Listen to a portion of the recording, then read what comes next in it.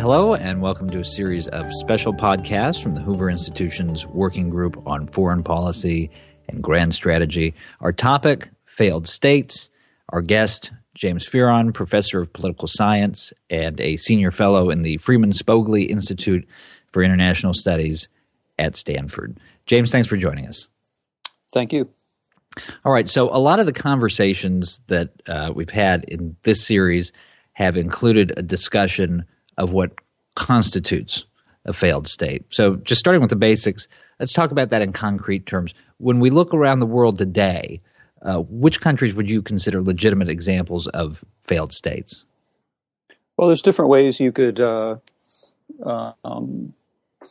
define a failed state, and it's not like, I guess, there's one true way. The way that I like to think about it, I think it's most productive, is a failed state is one that doesn't control some large part of its, or some significant part of its own territory in terms of it's lost control to,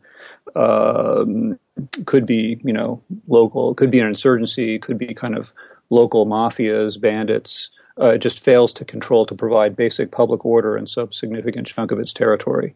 And if you have in the worst case, it's most extreme and clear when the central government, disintegrates in the capital city. That's truly a failed state, right? Where say militias have divided up the capital.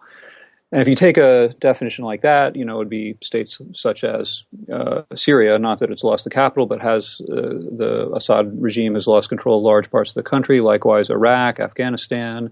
Libya, Somalia would be cases where the center has actually disintegrated. Yemen, pretty close to that. Central African Republic, still large parts of it. Democratic Republic of Congo, South Sudan in the midst of a civil war where the central state has lost control of large chunks of the country.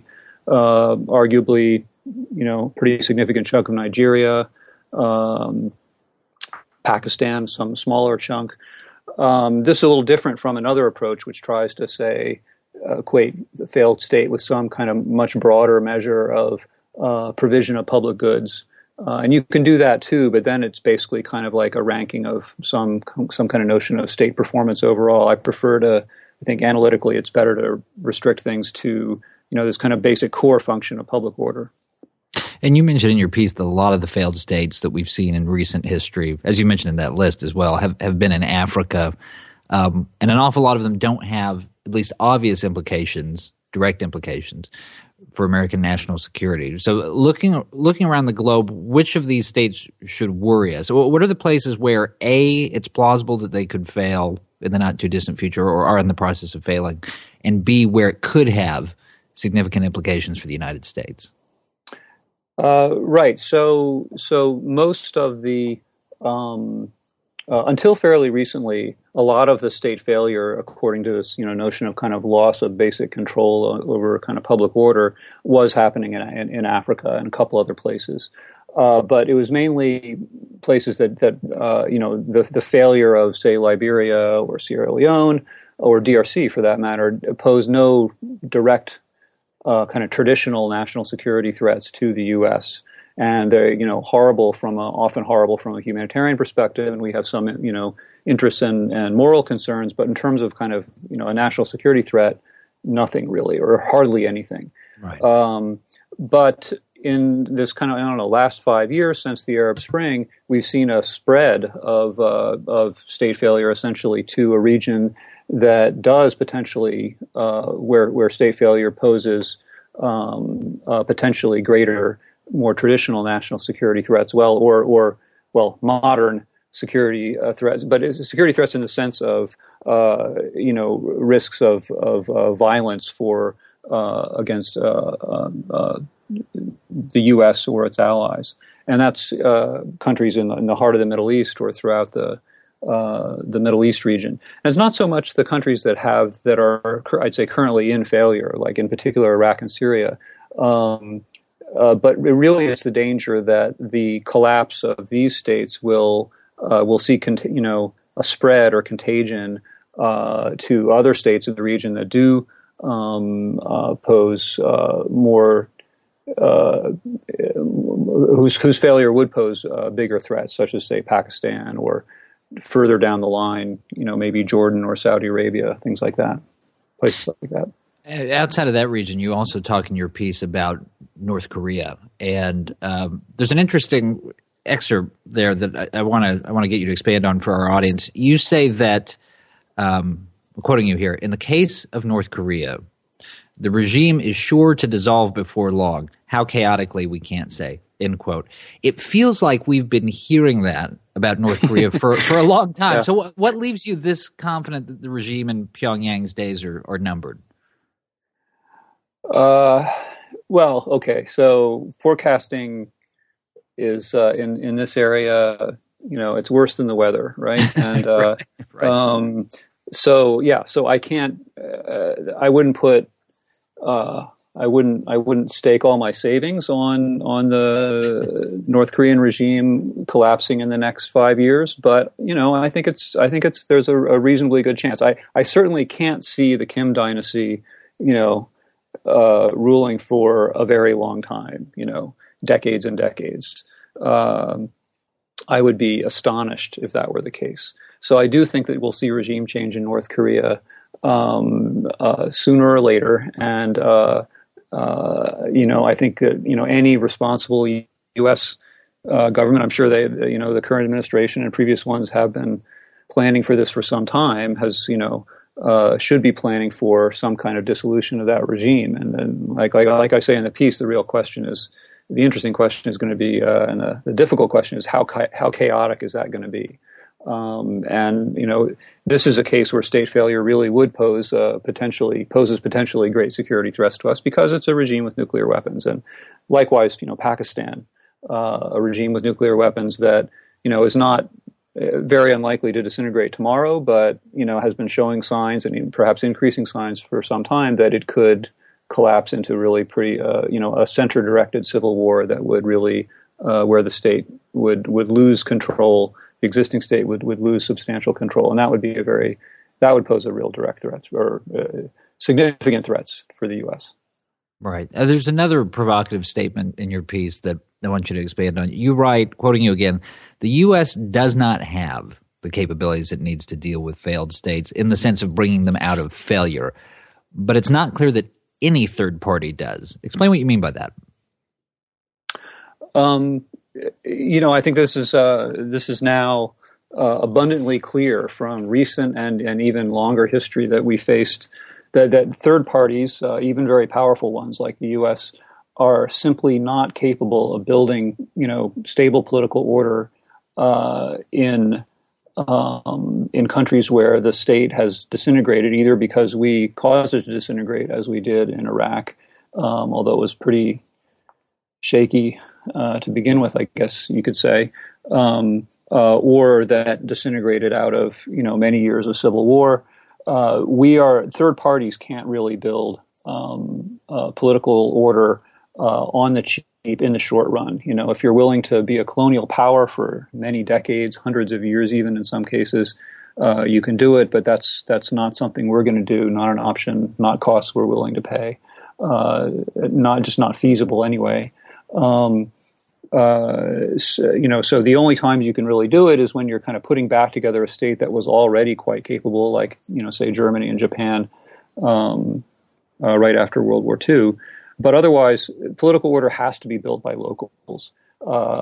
And one of the things I worry about in U.S. foreign policy in the last, 15 years, even going back to Vietnam, is that we have this tendency to act in ways that are intended to, build political capability in weak state allies who we want to make stronger, but our own efforts actually undermine the goal. And basically, the more we do, the less those we're trying to help build a state do.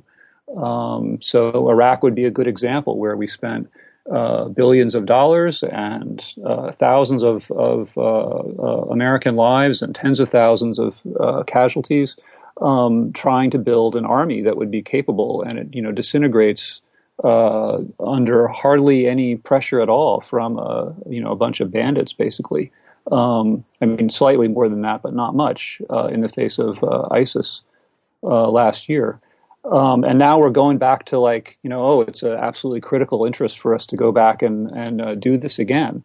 I think that we need to be really careful there not to make the same kind of mistake, which is we supply the capability, then it doesn't get built by the locals. And you also mentioned in your essay that we are reasonably well equipped to take prophylactic measures to keep states from failing in the first place. But you also know that there's a big potential liability that comes with that. Explain the dynamic that's at work there. What do you mean by prophylactic measures? Like preventing contagion? Preventing states from failing in the first place. Yeah, well, I'm not so sure about that. I think I think that's what we've got to be trying to do, which is to kind of contain the potential state disintegrating effects of what's going on now in Syria and Iraq, and in somewhat different ways in Afghanistan, Pakistan, and Libya. That kind of containment and preventing disintegration of yet more states and states that are more critical to the world economy or that have or might acquire nuclear weapons, or are important for allies and our other states in the region. That's a central problem. Like how do we limit contagion? But it is a problem that for the kind of moral hazard reasons I just mentioned, the more we kind of dump money and arms and so on them, that doesn't necessarily make them more robust. There's also this problem that the more we do, the more we help, and the more we're seen to be intervening, the more we potentially are helping the Islamic State recruit people who say, look, it's these foreigners propping up these illegitimate regimes who are basically kind of in hock to the infidels. So I think it's a really tricky problem, and and a subtle one. But yeah, I think that preventing contagion is where the foreign policy contagion or spread of state failure in this region is a important or very important foreign policy problem for the U.S. and one that doesn't have the most obvious of answers. One thing I want you to address here, one of the arguments that continually recurs when we're talking about these kinds of states, especially in this part of the world, especially in Africa and the Middle East, is that it's a matter of borders, that all of these states exist under these arbitrary boundaries that were set by outside powers, and that if you just redrew the lines, the implication there being often, if you more precisely isolate the various ethnic or religious groups, a lot of this would sort itself out. What do you make of that argument? Well, it kind of drives me crazy sometimes. It presumes a world in which, like, if we could just draw the borders right, there's these like kind of natural groupings out there, and if it's an old idea and one that's interesting that it's such a strong idea in America. It's very closely associated with Woodrow Wilson and how he seemed to be thinking about the problem of building an international order after World War I, Wilsonianism, that there are kind of these natural groupings of people. We just get the borders right, and then we won't have international conflict, and we'll have self-determination, and so on. I'm influenced by studying Africa, where the idea that the British or the French could have drawn kind of correct lines to make natural states there is far-fetched. Many of the groups that you see today fighting didn't really exist as self-conscious groups prior to the drawing of the lines. It was really the drawing of the lines that gave people incentives to organize in larger categories that we now call the ethnic groups of, Sudan or Kenya. So the groups that now exist are often sort of the product of a prior set of line drawing. As soon as you draw a new line, like say you divide South Sudan from North Sudan, what happens in South Sudan? Well, it used to be a bunch of so-called African Southerners fighting against Arab African or Muslim Northerners. The divisions within or the South now get militarized, and you have a really nasty civil war, horrible civil war going on in South Sudan. Divide them up, and it'll happen again. So it's really a problem of building political order, and people, you could go down to such a tiny level that it would not be feasible. Basically, you have to somehow figure out how to have states at some scale that have people with with different ethnic or religious affiliations. I'm not sure if that's exactly what you were asking about, but it's a rant. It's a rant I like to go on. No, that's precisely what I was asking. Yeah. So let me close here. The final question. Actually, it's a pair of them. Given the events of the past few decades, ones that you've been referring to, what do you think is the biggest lesson that the United States has learned about nation building? What do you think is the biggest one we've yet to learn? I'd go back to the moral hazard problem that I was mentioning earlier. That kind of the more we do, the less those we are trying to help do, our allies and clients and the groups we're trying to support to build better political orders. I think that's the thing we're going to have to learn how to take some risks of bad stuff happening and that you could have some lousy, awful state-like entity in eastern Syria and western Iraq that calls itself a caliphate or whatever, and that even though this can pose some costs and risks for us, it's better to let it fail and let it, or have locals in the region cause it to fail. If we want to kill the kind of radical extremist Islamic jihadist thinking that is incredibly attractive and amazingly attractive, it seems, for young Muslim men in a huge space. We're not going to do it by bombs, just as we didn't really defeat communism by bombs, but by essentially letting it fail on its own, which I think it will. All right. Given a rope.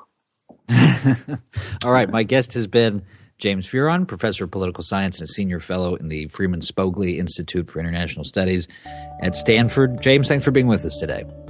Thank you very much. For the Hoover Institution, I'm Troy Senik. Thanks for listening.